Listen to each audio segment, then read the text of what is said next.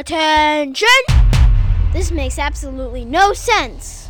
Ladies and gentlemen, this is Xander's Facts. Hello, everybody. Welcome into the latest edition of the Xander's Facts podcast. I am, of course, the aforementioned Xander, and this is episode 7777 of the podcast here on Wednesday, October 5th, 2022. Thank you all for listening to a brand new edition of the Xander's Facts podcast. This is not no Xander's Facts flashback. I am back. I am feeling much better. Even though it may not sound like it in my voice, I am feeling much better. And this is a brand new episode of the Xander's Facts podcast, episode 77. This week, we are not officially 1 month away, but we are almost 1 month away from November 8th, which you might not know this, but it is Election Day. It's true! In the United States of America. You might not have known that, but if you didn't, now you do. Thank goodness, because it's a big day. Everybody's going to be voting.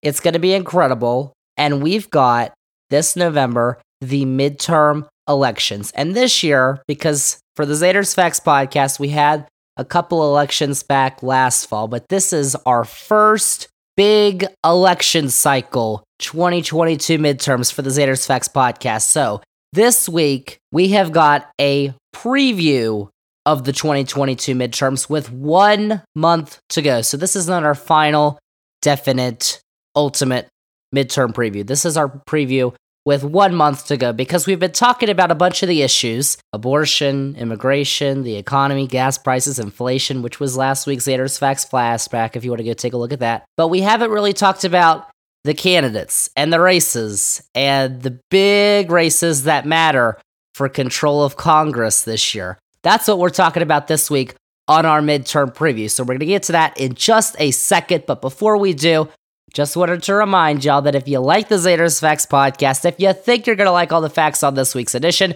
remember to follow this podcast, the Xander's Facts podcast. Download this episode, episode 77, rate the podcast, and review the podcast. Then go on all your socials, Twitter, Facebook, Instagram, TikTok. I'm on all those. Xander's Facts, that is Xander with a Z. And most importantly, remember to tell all your friends, spread the facts. Xander's Facts podcast. Tell all your friends, spread the facts. And remember to listen to any of our past episodes, our past 76 episodes. If you've missed them, I'm going to be referencing a few on this week's podcast. I just did back when we talked about immigration, which I think was last year. We talked about the gas prices and inflation, the economy. We've talked about abortion on a couple podcasts. Go check out our past episodes. Subscribe to Xander's Weekend Facts, which is our newsletter, which comes out every Sunday morning. It's got the week's top facts. Check it out. And check out the Xander's Facts link tree, which has all the Xander's Facts links that you need. But I wanted to add another link to the Xander's Facts link tree this week because I have a major announcement. I told you about it a couple weeks ago. I said there's going to be a major announcement. I said last week there's going to be a major announcement this week. And there is, because I have possibly, I don't want to overstate this, but possibly the biggest announcement in the history of Xander's Facts, of this podcast, of all the facts. Tell me. I have a huge announcement about Xander's Facts. We have the Xander's Facts podcast. We have Xander's Weekend Facts. Well, now we have Xander's Facts website. Oh. Because I, Xander, am announcing today the launch of XandersFacts.com. That's right. Oh my gosh. Xander has his own website, XandersFacts.com, which is going to be launching in the next few weeks. XandersFacts.com is going to be your one-stop shop for all the facts. It is going to have the Xander's Facts podcast where you can listen to it. It is going to have Xander's Weekend Facts. And it is also going to have another thing, which I am also about to announce, because this is another major announcement. You thought it couldn't get any bigger than Xander's Facts website, XandersFacts.com. Well, it can, because I am also announcing the launch of the Xander's Facts merch shop. That's right, the Xander's Facts shop, where you can exclusively, this is going to be the only place where you can get Xander's Facts merchandise. Because if you've wanted a piece of the facts, this is how you can get a piece of the facts. By wearing Xander's Facts on your shirt, on your pants, wherever. I don't judge. You can wear the facts now, wherever, because we are going to be selling Xander's Facts merchandise. It is going to be absolutely incredible, and the shop is going to launch in the next few weeks when Xander'sFacts.com launches. So I have been working on this for months now, and we are almost set to launch. It is super exciting. Xander'sFacts.com, Xander's Facts merch shop. I'm going to have more details about that as we get closer to the launch. That's going to be in the next few weeks, but oh my gosh, it is going to be amazing. That I can promise you. Xander's Facts website and merch. Congratulations. I'm very excited. So there you go. That's my big announcement, and I hope it appeased you because I thought that it was a huge announcement. Possibly the biggest announcement in the history of podcasting and the history of Xander's Facts. So there you go. That's my big announcement. But now let's turn on to the big topic that we have for the podcast this week, episode 77, the 2022 midterm elections with 1 month to go. Because we're not there yet. We're in October. It's October 5th when this podcast is coming out. We are 1 month away from Election Day 2022. And y'all know what that means. It is election season, full blown, here in the United States for the next month. Oh my gosh, aren't you excited? Can't you feel it in the air? You probably can, because I've actually had to been wearing some long sleeve stuff, because it's gotten cold. But that might not actually be a sign of election season. But it is election season. I promise you that, because it is October, and the midterms are in early November. And we haven't talked about the midterms a lot on this podcast, but it's time we do. We've talked about the issues, as I said. We haven't talked about the actual candidates, the races, the elections. What's up for grabs these midterms? Because you might not know what all is up for election this November. So we're going to talk about that because Election Day is just over a month away, but people are already voting. People are voting early. I'm supposed to be getting my absentee ballot in the mail. They haven't sent it yet, which I'm a little irked about, but they need to. And a lot of people are already voting by absentee or in person. Early voting is a thing, and it's going on right now. So we got to talk about this stuff because you got to know what you're voting for. So this week, we are going to take a look at the state of the race, the key races that are going on across the country with 1 month to go. This year, in the 2022 midterms, there are 35 U.S. Senate seats, 435 U.S. House seats, 36 governorships, and numerous state and local seats that are on the ballot this November. That's a lot of facts. There is a ton of stuff that is going to be on the ballot all over this country next month, and right now if you're early voting. So we got to talk about it all. Maybe not all of it, because state and local elections are incredibly important, and you should make sure that you are voting in them, but there are numerous ones. Like, there are a ton of state and local elections, which are very important and are probably, that's the closest government to you, so that is probably going to impact your life the most, but there's a lot of them, so we're not going to talk about those, because that would take days, a day-long podcast, and I don't want to do that. But we are going to be talking about governor's races, which are statewide races, so we're going to talk about those, and Congress. Those are the races that we're going to be talking about this week on the podcast. We're going to have a lot of numbers, leans, likelies, toss-ups, safe seats, all that stuff. And by the way, just before I start spitting stuff at you, just to let you know that all this stuff is accurate. This is data and information compiled from actual knowledgeable people. I compiled a list of sources that I use for my analysis on these races. So the data I'm using is from a bunch of sources, including 538, which is a forecast model from Nate Silver and ABC News, Real Clear Politics polling averages, Sabado's Crystal Ball, which is from Dr. Larry Sabato, who's at the University of Virginia Center for Politics, Politico's Forecast 2022, The Economist's Midterm Forecast, and race ratings from the Cook Political Report. Some of the best information about elections that you can get is what I'm using to give you this analysis on this podcast. And all this data is from Tuesday, October 4th, the day before this podcast is coming out. So we are 10 minutes already in this podcast. We haven't talked about anything that we want to. So let's get into it. Xander's early 2022 midterm elections preview. Let's get to it. We're going to break down the races for Senate, House, and governor's mansions. Let's do it. And we're going to first start off with the Senate and the key races that could decide control. Because if you didn't know, you probably should though. The Senate is currently at a 50-50 split. Democrats have 50 seats, Republicans have 50 seats. And Democrats only have the majority because the vice president is the tie-breaking vote. So the vice president gives the Democrats the majority. But it's a 50-50 split. So all eyes have been on the key races, which majority could come down to, considering a flip either way means control of the chamber flips.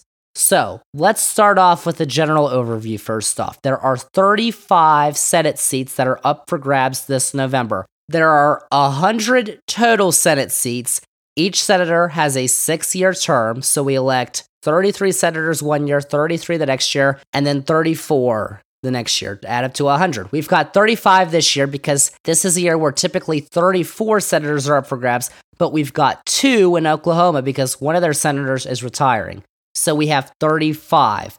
Out of those 35, 21 of those are currently held by Republicans, 14 of those are currently held by Democrats. So in total, out of those 21, Republicans are currently holding seats up for election in Alaska, Idaho, Utah, North and South Dakotas, Kansas, 2 in Oklahoma, as I said, Iowa, Missouri, Arkansas, Louisiana, Indiana, Kentucky, Alabama, Ohio, Pennsylvania, Wisconsin, North Carolina, South Carolina, and Florida. And Democrats are holding seats up for election in Washington, Oregon, California, Nevada, Arizona, Colorado, Illinois, New Hampshire, Vermont, New York, Connecticut, Maryland, Georgia, and Hawaii. If you say so. Now, as always, not all of those are going to be pretty competitive. There's going to be a bunch of safe seats where a flip doesn't look likely at all. So for the Republicans, we could probably put into that category Idaho, Utah, the Dakotas, North and South Dakota, Kansas, both the Oklahoma seats, Iowa, Missouri, Arkansas, Louisiana, Alabama, South Carolina, Indiana, Kentucky, and Alaska in that category. Although Alaska is interesting because Alaska has this new system that they're using this year. It's a ranked choice voting system. We've talked about ranked choice voting before on this podcast, so you know how it works. You actually rank the candidates instead of just choosing one. And there's also 4 candidates that are in the general election. So instead of just having a Democrat and a Republican, you have 4 candidates on the ballot, and they could be Republicans, they could be Democrats. There could be more than one Democrat and Republican on the ballot. So that'll be interesting, but Alaska's probably going to stay with a Republican. Incumbent Lisa Murkowski is actually in a tough battle because she has MAGA challenger Kelly Shibaka right now. Those are 2 Republicans who are on the ballot, so it's most likely one of them's going to win. So it's most likely going to be a Republican, but we are not certain which Republican it's going to be. So those are the safe Republican seats. The safe Democrat seats include Hawaii, Washington, Oregon, California, Illinois, Vermont, New York, Connecticut, and Maryland. So those are the safe seats. So now let's get to the seats where we are less certain about the outcome and ones that could actually decide control of the Senate this year, because that is a hot topic this year, control of the Senate, because it is up for grabs. I will note, though, that before I say this, it is important to note that Republicans do have 29 seats that are not up for election right now. So when you add on their safe seats, that bumps up their total to 45 seats that are basically in the Republican category.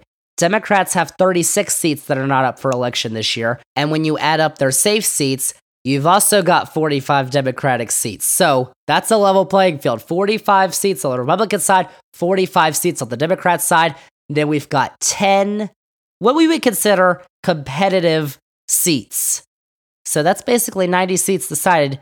We've got 10 left. Fact nugget. And we are going to talk about them in some detail. And let's start with the seats that are currently controlled by Republicans. Those would be Wisconsin, Pennsylvania, Ohio, North Carolina, and Florida. Democrats are holding on to competitive seats in Nevada, Colorado, Arizona, New Hampshire, and Georgia. But let's start with the Republicans, and let's start in the swamp of Florida, and Senator Marco Rubio, little Marco, who is up for re-election. And 538, as I told you, 538, who I'm mostly going to be relying on for this because their dad is pretty good, is giving him an 86% chance of beating Democratic Congresswoman Val Demings, who is the Democratic opponent for this seat. The Economist model gives Rubio a 79% chance of holding the seat. Politico and the Cook Political Report don't rate it as percentages. They just rate it as toss-up, lean, likely, safe. We were talking about before, I think, in our redistricting podcast, which was earlier this year. But the Cook Political Report and Politico rate the seat as lean Republican, and Sabado's Crystal Ball from the University of Virginia gives the seat a likely R designation. And Rubio is currently leading the average of polling by about 7 points in 538's polling average and 4 points in the Real Clear Politics polling average. So they have two separate polling averages, and it doesn't really mean that they're using different polls. It's just how they put the polls in differently, because the polls can say the same thing, but 538 may rate a certain poll differently. It may give it, more reliability than Real Clear Politics does, or vice versa, or whatever.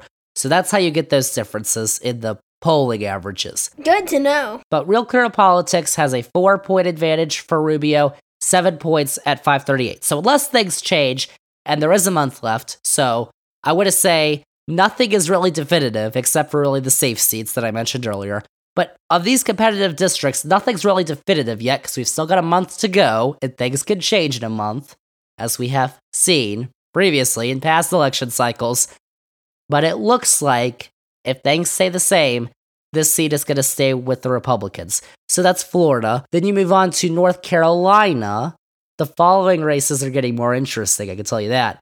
North Carolina voted for Trump both times. It's got 2 Republican senators, but it did vote for Obama back in 2008, and it also has a governor who's a Democrat who was reelected in 2020. So he was elected in 2016 and in 2020. When the state voted for Trump, they've also voted in a Democratic governor. It's a fact. This year, however, we're not talking about governor for North Carolina. That's not on the ballot. Senate is. This year, Republican Congressman Ted Budd is facing former Chief Justice of the state Supreme Court, Cheri Beasley, who's a Democrat. Those two are vying to replace retiring Republican Senator Richard Burr. So right now, 538 gives Budd, the Republican, a 69% chance at retaining the seat, which is actually higher than last month when it was as low as 62%, but it is lower than 81%. That was what Budd had back when the forecast first came out on June 1st. Now, when you take a look at the 538 polling average, Budd's up 3%, and the Real Clear Politics average, he's only up 1.5%. And when you take a look at the Economist model, Budd's given a 63% chance to win, and Politico, Cook Political Report, and the Crystal Ball all rate the race as lean Republican. So basically, the race is closer than Florida, but it does look like the Republicans have the slight edge right now, according to all the models. Things could obviously change, but that's how it looks right now in North Carolina. Now let's go to Ohio, which has become a pretty reliable state for Republicans. Donnie Boy won it with some significant margins for Ohio the last 2 presidential races, except for the fact, though, that Ohio does have one Democratic senator who they did re-elect in 2018, and a very close Senate race this year. Republican Senator Rob Portman is retiring, so J.D. Vance, the author of the book Hillbilly Elegy, yes, is facing Democratic Congressman Tim Ryan. Now, Vance has not been the greatest candidate for the Republicans. Ryan, though, may have been the best the Democrats could have hoped for in Ohio. He represented a district that is no longer, I believe, a thing in Ohio because of redistricting, but that represented Eastern Ohio, Youngstown, a very Appalachia rural area, so he's got some blue-collar appeal. And there's also the fact that Donnie Boy came up and had a campaign rally with Vance, but they scheduled it during an Ohio State football game, in the state of Ohio, which I don't know how you don't understand, but that's a pretty big deal, an Ohio State football game in Ohio. So that was a little bit of a blunder. Oops. But right now, 538 has Vance with a 70% chance of winning, in Ohio, of course. But interesting, though, the Economist model disagrees, because the Economist actually gives Tim Ryan a 51% chance of winning. Just barely, 51%, but they still give him the win right now, which is interesting. And Politico, Cook, and the Crystal Ball all rate the race as lean Republican, while Vance leads by 1.2% in the RCP polling average, Real Clear Politics, and 2.4% in the 538 average. So one model gives Ryan the win. It's close, but he may still have to make up some ground. Now, Tim Ryan has come much closer than he was earlier this summer, but it appears though he still has some ground to make up. The Economist model might be right, all the others might be wrong, but the others might not be wrong. So if he could continue the trajectory and keep building up momentum and getting better in the polls, then he could come up with a shocking victory and give Ohio 2 Democratic senators, which would be very surprising considering they're also having a governor's election this year. We're going to get to governor's election this year, but it's pretty clear the Republican's going to win in the governor's election. So that's interesting. Now over to Wisconsin, where Republican Senator Ron Johnson, who claimed after he won in 2016 that he would not run for a third term in 2022, is running for a third term in 2022. What? Johnson, in those 6 years, has gone full-on crazy, full-on MAGA, and conspiracy theorists regarding COVID, the election, all sorts of stuff. And he faces progressive Democrat and current state Lieutenant Governor Mandela Barnes. As with a lot of these races, and this is going to be the trend, the gap appeared wide at the beginning of the summer, but Barnes was able to virtually tie Johnson last month with the polling average and the 538 forecast. However, there have been several recent polls that have come out in the last few weeks that have given Johnson a slight lead. So he now leads the 538 polling average by 2.6% and the Real Clear Politics average by 3%. So he's given a 67% chance to win by 538, Ron Johnson is, and 71% by The Economist. Sabato's Crystal Ball rates the race as lean Republican, while Cook and Politico rate it as a toss-up. So Johnson may have gotten a big break heading into October, but lots could still happen. And there's also a big governor's race in Wisconsin, which we're going to talk about, which could also have a major impact on this seat. Now, let's go to the last competitive Republican-held seat, which is in the Senate, Pennsylvania. And Pennsylvania gives Democrats their best chance at flipping a seat. Because, we've talked about this a bunch on the podcast. Democrats have 50 seats, but a lot of the stuff they want to do, they can't get Republican support, so they want to get rid of the filibuster. They can't do that because they've got 2 senators who don't want to. So Democrats would also like to hold the chamber, but if so, they'd also like to get 2 seats. And this is probably their best opportunity at a pickup, Pennsylvania, because this seat is currently held by retiring Republican Senator Pat Toomey. So he's not going to be on the ballot, but who is the Democrats nominated Lieutenant Governor John Fetterman, who is known for wearing hoodies and shorts everywhere, and the Republicans nominated Dr. Mehmet Oz. Yes, that Dr. Oz from the TV, because he had his own show. Now, Oz has not had the greatest campaign. We could just say that. He was at one time filming himself inside of a grocery store, which he called Wegner's. Thought I'd do some grocery shopping. I'm at Wegner's, and my wife wants some vegetables for crudité.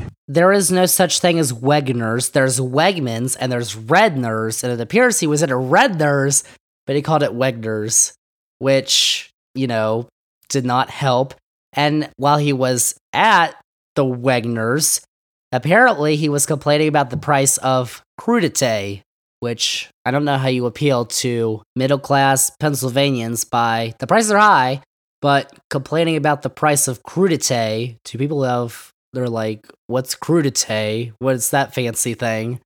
That's not going to help you. So that was another thing. And then on Monday, we also learned that he was a principal investigator at a Columbia University lab, where research that he was leading on, I guess, led to the deaths of 329 dogs. Terrible. Which is not good, which apparently was also the second most controversial news to come out about a Republican Senate candidate on Monday, which we'll get to in a little bit because I got some stuff to tell y'all. But back to Pennsylvania, Fetterman has enjoyed pretty much a lead for much of the campaign. 538 gives him a 76% chance of winning. The Economist puts his chances at 89%, and Fetterman is currently leading the 538 polling average by 4.5% and 4.3% on Real Clear Politics. And Politico and Cook rate the race as a toss-up right now, while the Crystal Ball has it as a lean Democratic race. So the race has actually tightened a bit in recent weeks, but it hasn't really looked very competitive recently. Apparently, a lot of Republican money is not going to Pennsylvania, which is not a good sign. Pennsylvania is supposed to be a very competitive state, and they may just be regretting their decision of Dr. Oz. But Fetterman looks like he's winning right now. So that's the Republican-held seats. Now let's go to the seats that are competitive that are held by Democrats, and there are also 5 of those. So let's start in New Hampshire, where Democratic incumbent Senator Maggie Hassan is facing MAGA Republican Donald Bolduc. And Democrats had actually worried a bunch about this seat if Republicans had nominated popular Republican Governor Chris Sununu. He decided against the run. He's running for re-election for governor, which he's probably going to win, by the way. So given that, it looks like Hassan's going to hold on to the seat. 538 gives her an 86% chance of winning. The Economist pegs her chances at 95%, and Hassan leads the 538 polling average by over 7 points, and the RCP average by 9 points. So Politico, Cook, and the Crystal Ball all have it as a lead Democratic seat. It looks like it's going to stay with the Democrats for now, New Hampshire. But now going out west to Colorado, incumbent Democratic Senator Michael Bennet is facing Joe O'Dea, who is a CEO of a Colorado construction company. That's his Republican opponent. And like Hassan in New Hampshire, it looks like Bennet is probably going to win re-election. 538 gives him a 92% chance of victory. The Economist puts his number at 96%. And the RCP polling average, Bennet leads by 9 points and by 10 points in the 538 average. So the race could get closer. But like New Hampshire, it looks like Bennett's going to cruise to re-election. Of course, there's a month to go. As I'm going to keep saying, Now let's go to another Four Corners state, Arizona. Arizona's pretty interesting this year. They've got incumbent Democratic Senator and astronaut Mark Kelly, who is seeking a full term for the seat that he won in a special election 2 years ago. So he's looking for a full 6-year term after he won in 2020. Kelly is facing Republican Blake Masters, who is a venture capitalist who has been fully embraced by the one and only Donnie Boy. That is a state that now has 2 Democratic senators after a historically leaning Republican. That's John McCain's state. But Kelly holds the clear advantage at the moment. 538 gives Kelly an 83% chance of winning. The Economist puts his chances at 92%. And the race leans Democrat at the UVA Crystal Ball, Politico, and Cook, with Kelly leading in the RCP polling average by 4 points and 6 points of the 538 average. So, if there is a nationwide shift to the right in the next month, Masters could stand a chance, but it doesn't look likely at the moment. There's also a big governor's race in Arizona that we're also going to talk about in a little bit, which could potentially alter these results. Spitting the truth. Over to a much closer race in Nevada. Incumbent Democratic Senator Catherine Cortez Masto is currently struggling against former State Attorney General Adam Laxalt. So Cortez Masto is only leading the 538 polling average by 0.3% and is actually trailing in the Real Clear Politics average by 2%. So the Economist actually gives Laxalt a 55% chance of winning. 538 does give Cortez Masto the slight edge at 51%, but that is much lower than the 63% she had last month. Now, the race in Nevada has definitely tightened, and some of that is likely having to do with the fact there have been a bunch of news articles about it recently. the Democrats worry Latino voters could not show up next month or vote for the Republicans. Democrats rely on Latino voters, especially in Nevada.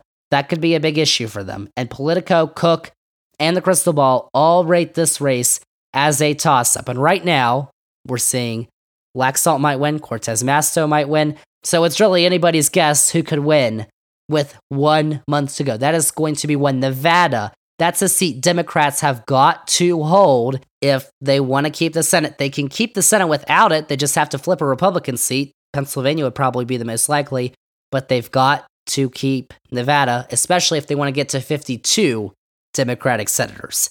Now, the final one, it is time to take a look at Georgia. Yikes! I'm sorry, but this is my favorite race, and you're going to see why. So, the state voted for a Democrat for president in 2020 for the first time since 1992, and then, in January, one day before the insurrection, mind you, January 5th, 2021, elected 2 Democrats to the Senate to give Democrats control of the chamber. Remember that? Donnie Boy was not happy about Georgia after that, because he went to Georgia days before that election, the runoff election, in January, and it did not turn out well for him. So one of those Democrats who was up for election in 2020 is now back up for re-election this year for a full 6-year term, and that is Democratic Senator Reverend Raphael Warnock, who is the senior pastor of Atlanta's Ebenezer Baptist Church, which, if you didn't know, that was the church where Martin Luther King Jr. was co-pastor. He is facing former football player and Heisman Trophy winner, mind you, at the University of Georgia, Herschel Walker. Your boy. That is who the Republicans picked. Now, Walker has said some pretty interesting things on the campaign trail. If you haven't heard them, you might want to listen to the clips I'm about to play. And even if you have, you should probably listen again because there's something. But let's start with this one. This is from the Fox Machine when Walker was on there. He was asked in the aftermath of the Uvalde school shooting, so this was earlier this summer, how we should prevent school shootings. This is what he said. See, that is a person wielding that weapon. You know, Cain killed Abel, and that's the problem that we have. And I said, what we need to do is look into how we can stop those things. You know, he talked about doing a disinformation. What about getting a department that can look at young men that's looking at women, that's looking at just social media? What about doing that, looking into things like that, and we can stop that way? You know, I've always wondered, why don't we do that? Why don't we have a department of young men looking at women, looking at social media? Because if we had that, wouldn't all of the gun violence be gone? So that's what he said. Here's some more of the dribble that has come out of Herschel's mouth. We, in America, have some of the cleanest air and cleanest water of anybody in the world. Yes. So what we do is we're going to put from the Green New Deal millions or billions of dollars cleaning our good air up.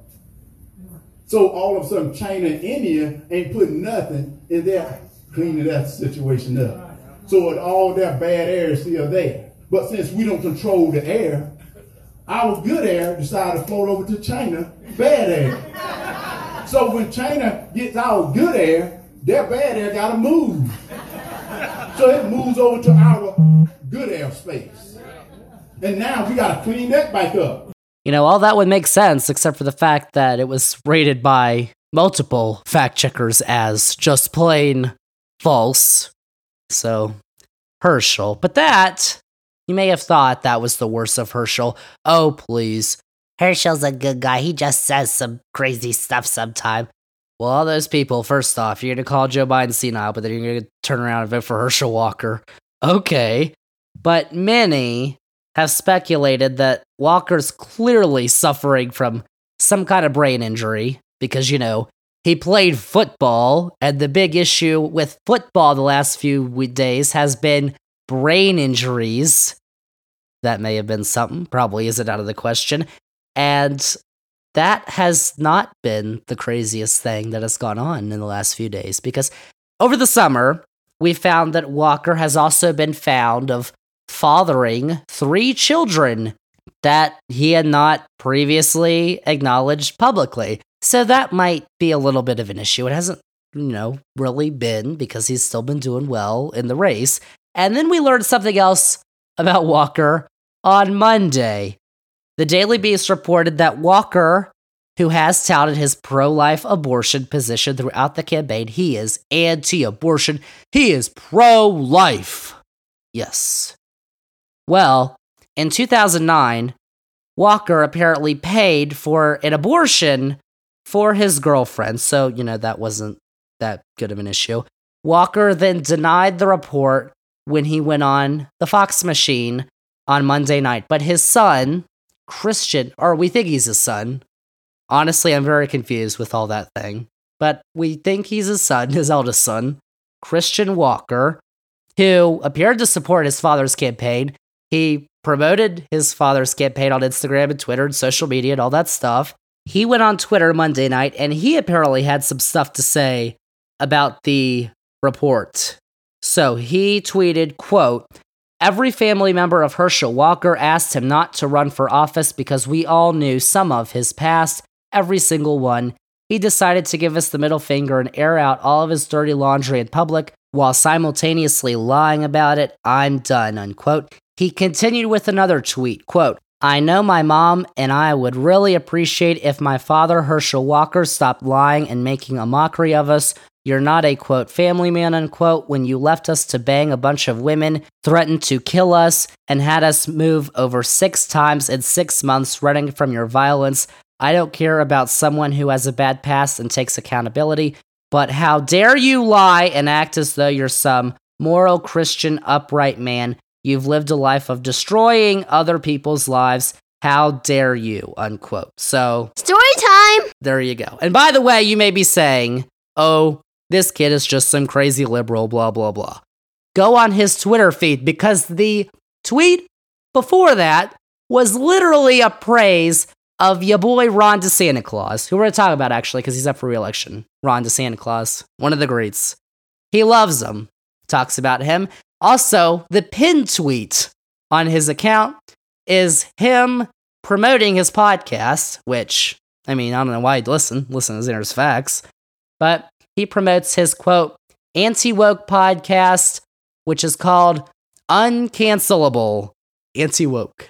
So, I kind of have to think that he's not a raging liberal Gen Zer, but also, So, all that stuff came out on Monday, but don't fear, the Republican Party has taken the extreme length of supporting Herschel Walker. Senate Minority Leader Mitch McConnell, Senate Republican Campaign Chair Rick Scott, and Donnie Boy have all stood by their guy Herschel, because if you know anything about people who vote for Republicans, they don't care about your scandals, because I don't know if you remember this, but October 2016, Donnie Boy, the video of him, he was in the van, or the bus, I guess, talking about, he was a star, he could do it. Please. All that stuff, that locker room talk, he won the election, so why would Herschel have to drop out? The voters are still gonna vote for him, because at least he's not a crazy liberal. I don't care if that man murdered a child. He is not a Democrat, and I will vote for him. That's what people saying. By the way, if he paid for an abortion, I thought Republicans thought abortion was murder. So apparently this man he paid for in the murder. But no, we're not hearing about that. Apparently he denied it. I don't know, but there's been some stuff that has come out about Herschel. So just remember, even if you don't live in Georgia, so you don't have the privilege of having Herschel Walker's name on your ballot, just remember that you might be voting for a party that still promotes and stands by this guy, just to let you know. So there's that. There's also the race. I just talked about all that stuff. That was pretty interesting. But there's also the race that's going on. 538 currently gives the incumbent Raphael Warnock, as I said, a 54% chance of winning. Warnock's giving a 67% chance by The Economist, but Warnock's lead in the 538 polling average is only 1.2%, and the Real Clear Politics average, it's just 0.7%. So the race is rated as a toss-up by Cook, Politico, and the Crystal Ball. So, despite the mental and apparently human deficiencies of Mr. Football Player Walker, the race is still very close with a month to go because, Georgia. So that's all that was going on there. So those are the top 10 most competitive Senate races this year. The ones that are actually going to decide control of the Senate. I know I had fun with Herschel, but that race, Georgia, is huge in deciding control of the Senate this year, along with Pennsylvania, Nevada, Arizona, and Wisconsin. But also keep an eye on Ohio and North Carolina. Those are a bunch of the big races that are going on. And of course, even if you don't live in a state with a competitive Senate seat, you should still vote. And we're going to cover these Senate races again in a future podcast closer to Election Day. So we'll, hopefully know more about the races. We can make some more predictions. But that's what we know for now. At this point, 538 gives the Democrats a 67% chance of holding the Senate, and The Economist predicts that the Democrats are going to win the Senate with 51 seats. But still, a lot can happen and a lot can change before Election Day. That's the outlook on the Senate, though, as we stand 1 month before the results are going to be known. These are facts. So I kind of split the podcast up into 3 parts here for a big topic. Part 1 was the Senate. We're done with part 1. Now over to part 2, which is the House. Now, I know what you're thinking. 435 House seats. They're all up for grabs, as they are every 2 years. Now, that's a lot more than 35 for the Senate. So we're going to take a more generalized look at the House. Right now, though, Democrats are favored to keep the Senate, but Republicans are favored to keep the House. 538 currently gives the Republicans a 69% chance to control the House after next month's elections, which is about where that number has been for the last few weeks, but certainly lower than it was earlier this summer. Back from June until late July, it was about 85%, so it has definitely gone down since then. And additionally, some more numbers and data to throw at you. I know I've been throwing a lot at you, but 538 projects as of Tuesday that Republicans will control 225 seats to Democrats 210. That's a lot of numbers. But earlier in June and July, as I said, Democrats were projected to have less than 200 seats. So they have definitely made some gains in the last few weeks and months. Now, Republicans are also projected to win the overall popular vote, according to 538, by 2.4%, which is less than the 6% that the GOP had earlier in the summer. So that's basically what 538 is saying about the overall race for the House of Representatives. But we can move over to another projection model, because just looking at one is like, well, you're just looking at one. Another, The Economist model, also predicts a Republican flip of the House of Representatives. Currently, as of Tuesday, The Economist gives Republicans a 66% chance of winning the House, projecting that they will win 221 seats to Democrats 214, which is a little closer than what 538 is projecting. And you need 218 seats to control the House, so that's very close. That's just a flip of a few seats, but that's still lower than the 90% that Republicans had in that model earlier this summer. And what's more interesting is what The Economist predicts the share of the vote to be, because 538 projects that Republicans will have the popular vote by 2.4%. But The Economist projects that Democrats are actually predicted to get 50.1% of the popular vote.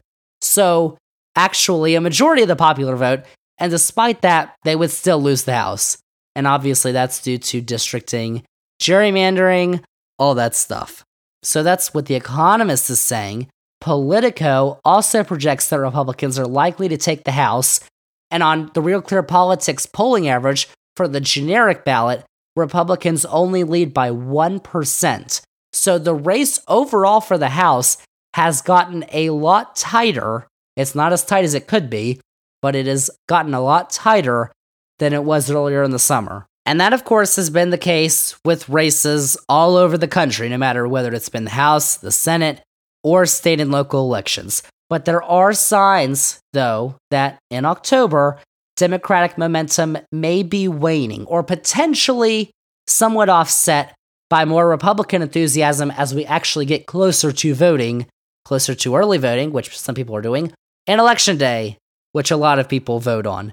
Whether this is just a bump in the road for Democrats and the polling actually begins to improve again, whether it stays stagnant, the polling does, or whether it gets better for Republicans, is a big question right now. And we don't know what's going to happen in the next few weeks, so that's going to be interesting. But as of now, that's where it stands.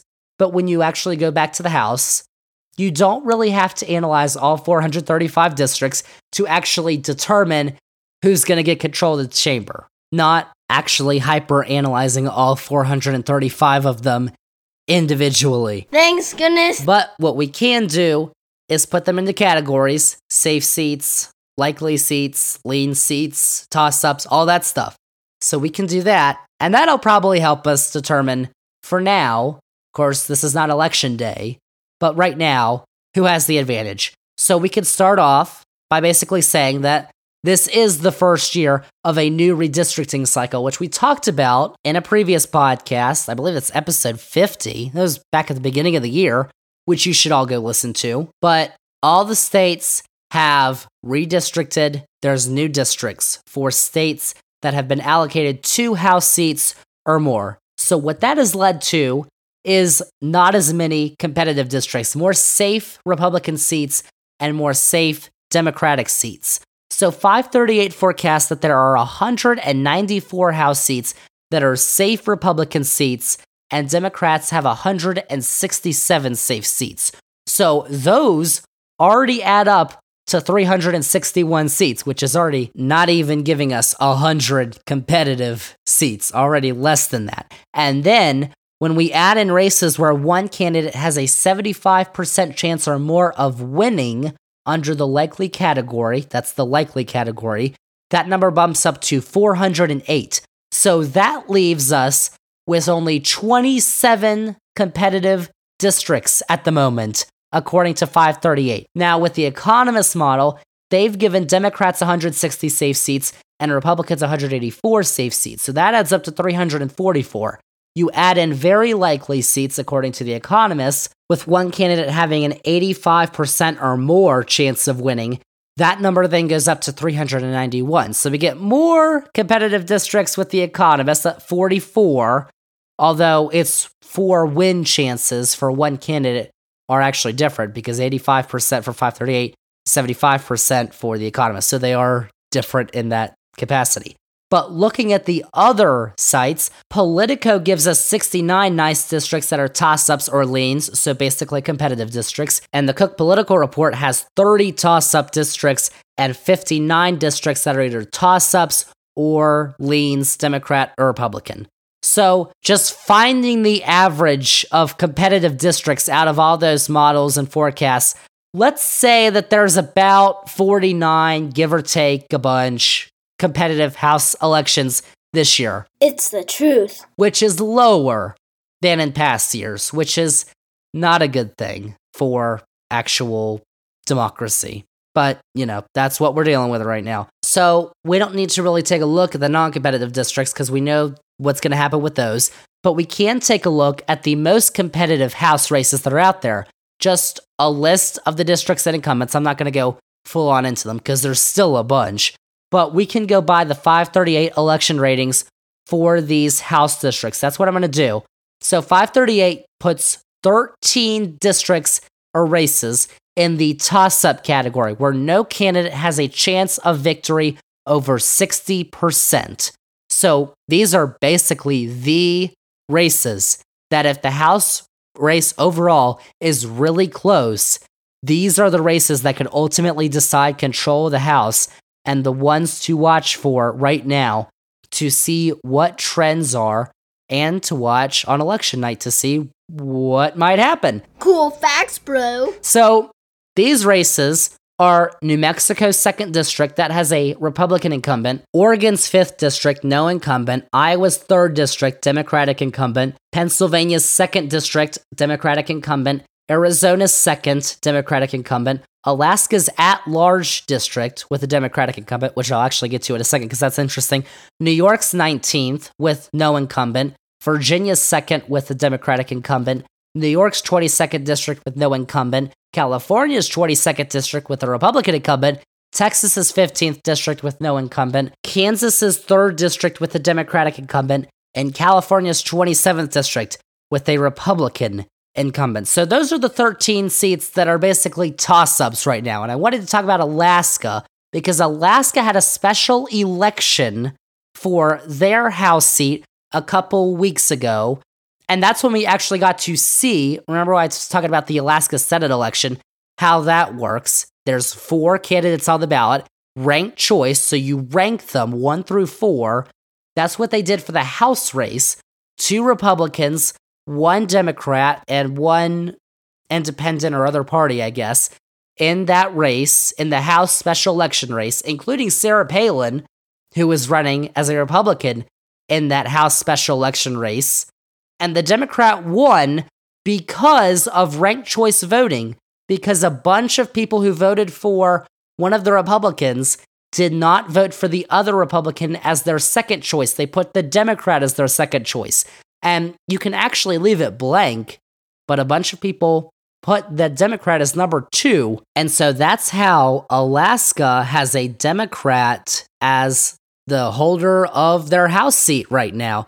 And Mary Peltola, who is the Democrat who's holding that seat, is going to be the incumbent. So, that race obviously would not have been a toss-up if a Republican had won that special election. But now it is, and it's a Democratic-held seat. So that's going to be really interesting to watch at election night. And of course, Alaska polls close at like 11 midnight Eastern. So we're probably not going to learn about what happens in Alaska that night because we actually didn't learn until days after the polls closed for the special election, who won the special election. So we may not know for a while in Alaska because that counting is obviously different and interesting. But don't call fraud on that. That's not fraud. That's just how it works in Alaska, which is interesting. And maybe we should start doing that elsewhere here in the United States. That's interesting. So those are the 13 toss-up seats. Too many facts. These seats that right now, if election night was tonight, would be the most important House seats. And you've also got 5 seats that lean Republican. In those districts, 538's given the Republican a 60 to 75% chance of winning. So those are California's 45th district, New York's 1st district, North Carolina's 13th district, Colorado's 8th district, and New Jersey's 7th district. That includes 1 Republican incumbent, 1 Democratic incumbent, and 3 open seats of those 5 seats. So then you've got 9 lean Democratic seats, those being Pennsylvania's 8th district, Nevada's 3rd, New York's 3rd, Oregon's 6th, Michigan's 3rd, New York's 18th, Illinois' 17th, Maine's 2nd, and Maryland's 6th. 5 Democratic incumbents in those, 4 of those being open seats with no incumbent. So the rest of the 408 seats are races where one candidate has, according to 538, a greater than 75% chance of winning the seat. So for some of those may change. I mean, they could. Those are rated as likely with a 75 to 95% chance of winning for one candidate. There are 47 seats of those. So those could become competitive. But out of those 408, we likely know the results of those 408 seats out of 435. So that comes down to a very few number of districts, just 27. So now, out of the 408, Republicans have the advantage, according to 538, in 209 of those seats. Democrats have the advantage in 199. So that is still very close. So in order to get to the magic number, which is 218, you need 218 seats to give your party the majority of the House. Republicans would only need to win 9 of those seats that are rated as lean Republican or toss-up. So they could win the 5 lean Republican seats, and they'd also need to win 4 toss-up seats. Meanwhile, Democrats would need to win 19 of those seats to remain in control of the House. So they would need to win all 9 of the lean Democratic seats and then 10 of the 13 toss-up seats. So that's basically, according to the 538 model, that's where things stand. And obviously, those numbers are going to change because that's not election day. Those numbers are going to change as we get closer to election day. But right now, that's where things stand. So overall in the House, Republicans hold the advantage, but it's certainly not out of the question that Democrats retain control. Just like how Democrats hold the advantage for the Senate right now, but that doesn't mean that Republicans don't have a chance at taking control of the Senate. That's how it works. Xander's Facts. That's part 2. Part 3, our final part of the podcast. Get ready. Our governors, gubernatorial races. Let's get to the governors' races because they're obviously important because you don't want anyone who's going to try and decertify the results of a state's election. You know, that would be kind of bad. But midterm election years always feature the most gubernatorial elections. There are 36 governorships that are up for election this year. So that means that there are only 14 governorships that are not up for election this year. That's 6 Democrats and 8 Republicans.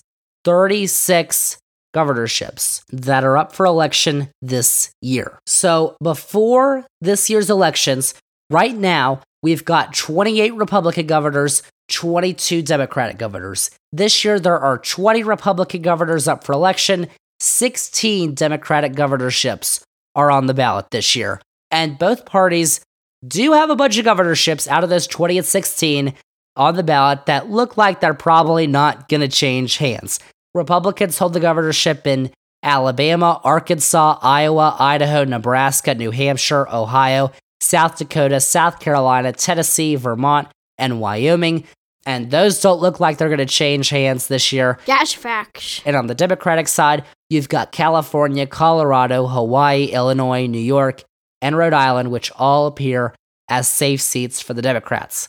So now, let's take a look at the more competitive races and start with the seats that Republicans hold. And those include Massachusetts and Maryland. Pretty blue states, but moderate Republican governors are governors there. Those are up for election this year, and Republicans are almost assuredly going to lose those because those 2 moderate governors that I was talking about, Charlie Baker, a moderate Republican in Massachusetts, Larry Hogan, a moderate Republican in Maryland, they are term limited. They cannot run again, so they are not running. So the Republicans apparently thought that in solidly blue states, it would be a good idea to nominate MAGA Republicans as governors. Oof. That is not a good idea at all. The polling, all the forecasts are basically showing that those are certain flips to the Democrats. Now, Republicans also hold Alaska, Florida, Oklahoma, and Texas, which are all rated as likely Republican by the Cook Political Report. Alaska's results, as I said, could be interesting, but the Republicans probably going to win. Democrats in Florida didn't nominate the strongest candidate in Congressman and former Republican governor of the state, Charlie Crist, against you-know-who, Ronald McDonald DeSantis, the Santa Claus, who is leading in the 538 polling average by 9 points and is probably going to win re-election and looks set to use that re-election as a springboard for a 2024 presidential run, which, oh boy. Democrat Joy Hoffmeister, though, has been gaining some ground recently against incumbent Republican Governor Kevin Stitt in Oklahoma, of all places, but that state's probably going to stay reliably red. Even though it's put as likely Republican, it's going to go Republican. And then there's Texas, where Republican Governor Greg Abbott is going up against former Congressman Beto O'Rourke, who, of course, ran against Ted Cruz for the Senate in 2018, came within about 2 points. That doesn't look like it's going to happen this time. Texas has been trending blue in recent elections, but this does not look like the year it's going to flip. Abbott leads in the 538 polling average by over 10 points and 8 points in the Real Clear Politics average. Texas should stay red, barring a late surge from Beto, which you never know. Things could change, but right now, Texas is looking red. You've also got Georgia, which Cook Political Report rates as lean Republican. There you've got a 2018 rematch in this race, which features incumbent Republican Governor Brian Kemp and Democratic nominee Stacey Abrams. That race was extremely close in 2018, but the polls are showing that there's going to be a wider margin in 2022. 538 gives Kemp, the Republican incumbent, an 87% chance to win and a 6-point advantage in the polling average, and that race hasn't changed much over the summer. So that's in Georgia. And then you've also got Arizona, which is rated as a toss-up by the Cook Political Report and by Politico. So Arizona's Republican Governor Doug Ducey is term limited and he cannot run. So Republicans have nominated former local news host and MAGA Republican Kari Lake, while the Democrats have nominated State Secretary of State Katie Hobbs. And this race is extremely close. Remember, we also have the Senate race going on. But 538 gives Hobbs just a 52% chance to win the state. That number has dropped from 62% back in mid-September, and the two are virtually tied in the polling average. Multiple polls are showing victories for both sides. So we've got polls showing victories for Lake, polls showing victories for Hobbs. So that election is truly a toss-up at the moment. And it's also interesting, you've got that Senate election there to see how many split votes there are, if there are any, which could be interesting in Arizona. Is it actually? And so those are the seats that are held by Republicans. Now let's go to the seats currently held by Democrats. We've got Connecticut, Michigan, Minnesota, and Pennsylvania, which the Cook Political Report rates as likely Democratic. Connecticut and Minnesota are basically givens. But in Michigan's kind of surprising because Michigan has been seen as a very close state that voted for Trump in 2016, 2020 for Biden. But incumbent Democratic Governor Gretchen Whitmer is currently ahead of her Republican MAGA opponent Tudor Dixon by 12 points in the 538 polling average in Michigan, which is somewhat surprising. So it looks like she's kind of cruising to re-election right now. Obviously, things could change, but that's the way it looks a month out. And you've also got Pennsylvania. Pennsylvania, we talked about the Senate race there, which is probably going to have some impact on this race. And in the governor's race, Democratic Governor Tom Wolf is term limited, so Democrats nominated State Attorney General Josh Shapiro against Republican nominee Doug Mastriano, who has gone like full on off the deep end, crazy MAGA boy. So Shapiro in the 538 polling average currently holds a 10-point lead, which is much larger when you compare it to Fetterman's lead in the Senate poll.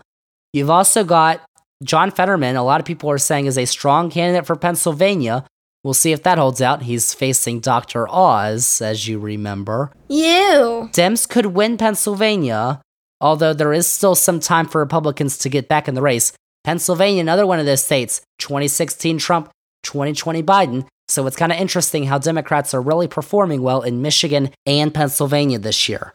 Now, two seats that lean Democratic, according to the Cook Political Report, those are Maine and New Mexico. In Maine, you've got incumbent Democratic Governor Janet Mills, who currently leads Republican challenger Paul LePage by almost 10 points in the 538 polling average, while incumbent Democratic Governor Michelle Lujan Grisham in New Mexico currently has a 7-point lead over Republican challenger Mark Ronchetti in the 538 polling average. That's New Mexico.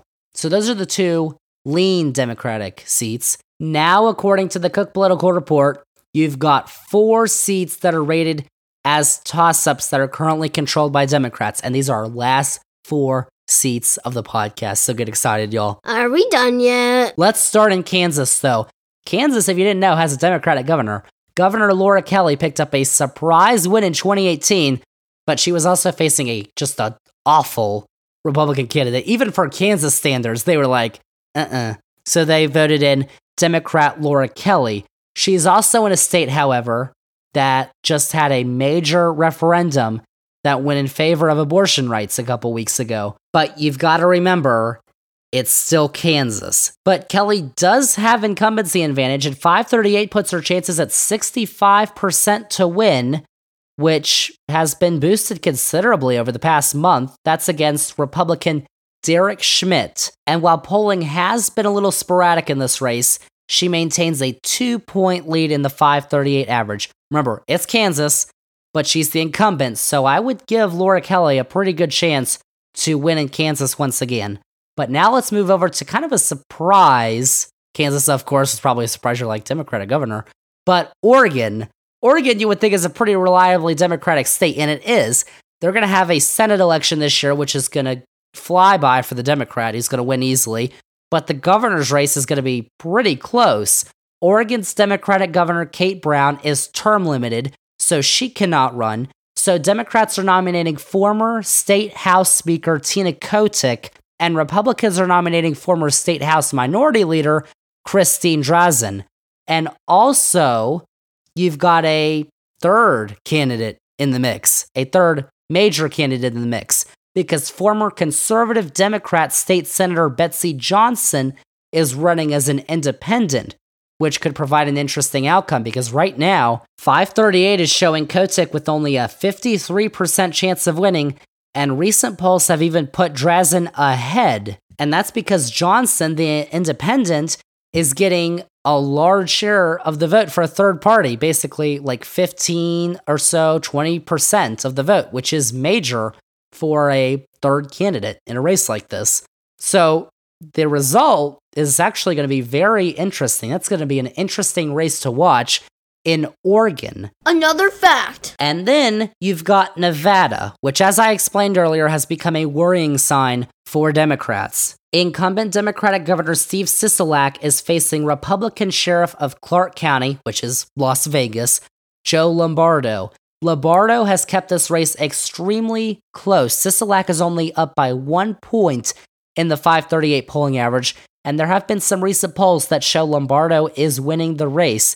Sisolak has a 56% chance of victory, according to 538. So you've also got that Senate race there, so it's probably likely that whatever the result of the Senate election is, the governor's result is probably going to have a similar result. Of course, you've got ticket splitters who could vote for a Democrat than a Republican, but we'll see. Nevada's going to be really interesting, and both of those races look extremely tight at the moment. So now let's go to our final race for our governors and for the podcast, the governor's race in Wisconsin, because incumbent Democratic Governor Tony Evers was able to defeat former Republican Governor Scott Walker in 2018. And in 2022, he faces another tough test. Evers faces Republican nominee Tim Michels, who has never served in political office, but has gotten the grand old endorsement of one Donnie Boy. Now, the 538 polling average shows Evers with a less than 2-point lead. He's been given a 60% chance of re-election by 538, which is down from nearly 80% back in August. So it looks to be another close race in Wisconsin. But right now, unlike last time, the incumbent was Scott Walker. Evers won. Right now, Evers is the incumbent, and the incumbent appears to have the edge as of now. Things could change. So that is a look at the biggest gubernatorial races also taking place this year as well. And that doesn't even include other statewide offices, lieutenant governors, secretary of state, attorney general, and others, which are also very important and whose races you should vote in if they're on the ballot. These races may also decide whether or not things like abortion restrictions are put in place in states you may live, like Arizona, Michigan, Pennsylvania, and others. That's why they're extremely important. And not to mention local races, which are also going to be taking place and may even have a bigger impact on your day-to-day life. That's your local government. So you might want to be voting in those. And all of these. So there you go. Xander's Facts Part 3 is complete. And now I just got to remind y'all that we are still 1 month away, over 30 days from Election Day 2022. That means a lot of things can change, and that's partially why I tried not to make any predictions on any of the races or the midterms overall, just basically showing I tried to do what the status of the races are right now. However, that does not mean I may end up making some predictions as we get closer to Election Day, because as I kind of alluded to earlier, we're going to be having another podcast the first week of November, which is actually the week before Election Day, with our final midterm preview. And there, hopefully, I'm going to be making some fact-filled predictions on the races. Whether or not those are based on some algorithm or system that I'm able to develop, we'll see. We'll see if I can try and figure that out. But I'll work on that. But we'll get to that. All of that, the ultimate midterm elections preview, in a future podcast episode at the beginning of next month. I believe it is November 2nd that podcast will drop, so check that out. Same as Bug. But for now, we can only make guesses based off what we know a month before the vote. So for now, Democrats look likely to retain the Senate. Republicans look likely to take control of House. And of course, there are many other races that you should be keeping track of this year. And of course, the overall trends nationwide can still change. We've seen this in past elections, and we've already seen it this year. Back in the spring, remember that Republicans looked well on their way to sweeping both chambers of Congress and having a spectacular election year. Republicans were thinking, oh my gosh, we are going to win. We are going to halt the Biden Sleepy Joe agenda. And they had the issues that voters cared about. They were on the voters' side. Biden's approval was, of course, very low. And the major issues with the electorate, the economy, mainly inflation and gas prices, which you all know about, though, since you listen to this podcast where I break down those issues. And I don't want to spoil it for you, but I don't know why you'd be blaming Sleepy Joe for this. If you actually thought and looked at facts, but you can go listen to that podcast. Bro, chill. But back in the spring, people sided with the Republicans on those issues, which were the major issues. Biden's approval was low, and Democrats were having a tough time. Then, over the summer, the conservatives on the Supreme Court decided to overturn Roe v. Wade. The economy's gotten marginally better. Gas prices have gone down.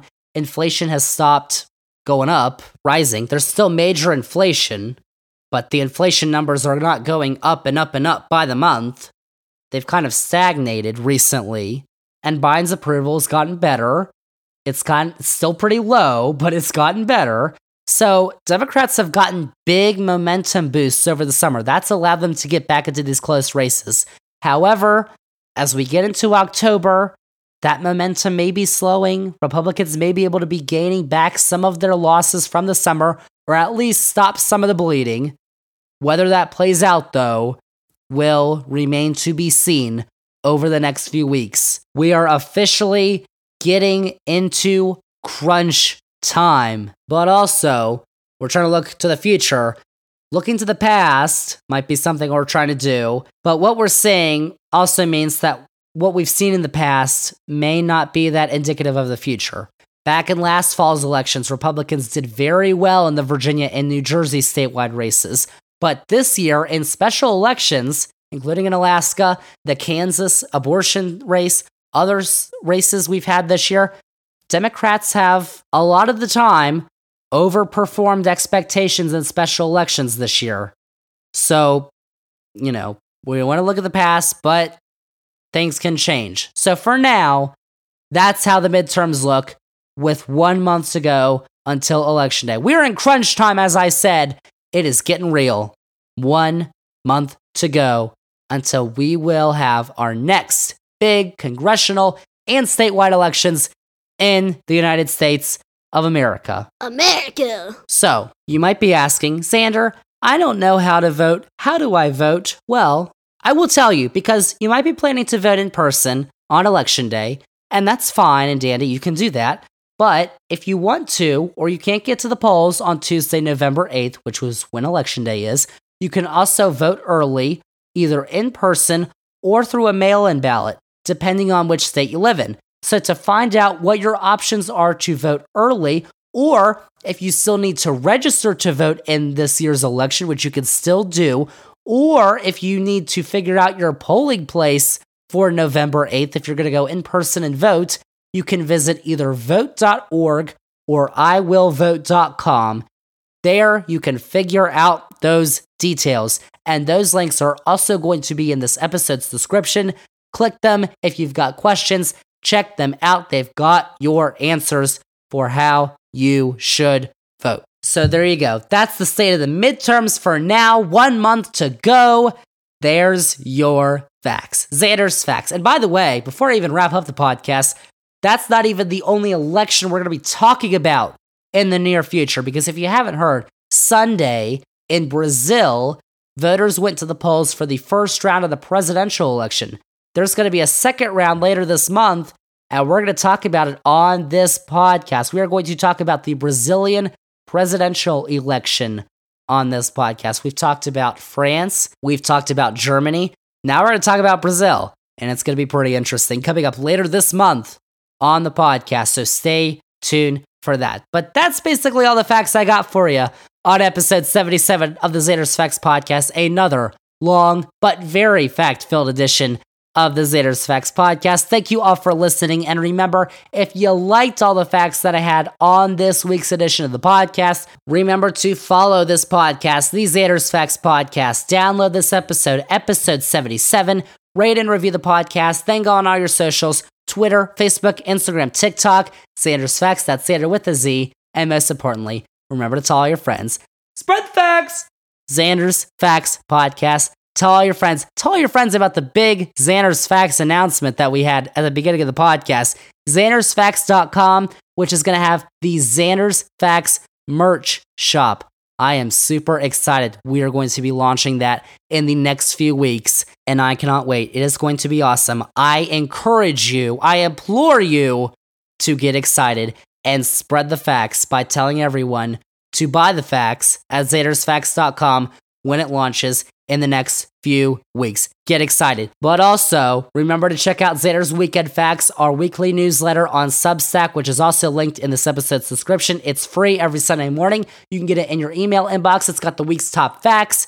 Do that. Check out Xander's Facts on YouTube. As I said last week, our YouTube videos are going through a new transformation. They're going to look nice, even prettier than they were before, which was probably impossible, but I made it somehow, some way. That's happening over at the YouTube channel, which you can check out this episode on the Xander's Facts YouTube channel, and all the Xander's Facts links on the Xander's Facts link tree. So that's episode 77 of the podcast. Next week is episode 78. And next week, I know what we're talking about because I'm recording this on Tuesday night. Tuesday night, TNT is having an NBA preseason doubleheader air on their network. Next week, we are doing our annual NBA season preview. The NBA is back, and you know what that means. The one and only, everyone's favorite NBA analyst, Hill Billy, is joining me on the podcast next week to preview the upcoming NBA season, which begins 2 weeks from Tuesday night this week. So less than 2 weeks now when this podcast comes out. Oh my gosh, we're going to have fun. We're going to be talking about basketball next time on the Xander's Facts Podcast. But for episode 77, that is it. That is a wrap on episode 77 of the Xander's Facts Podcast. Thank you all for listening, and we'll see y'all with episode 78 next week.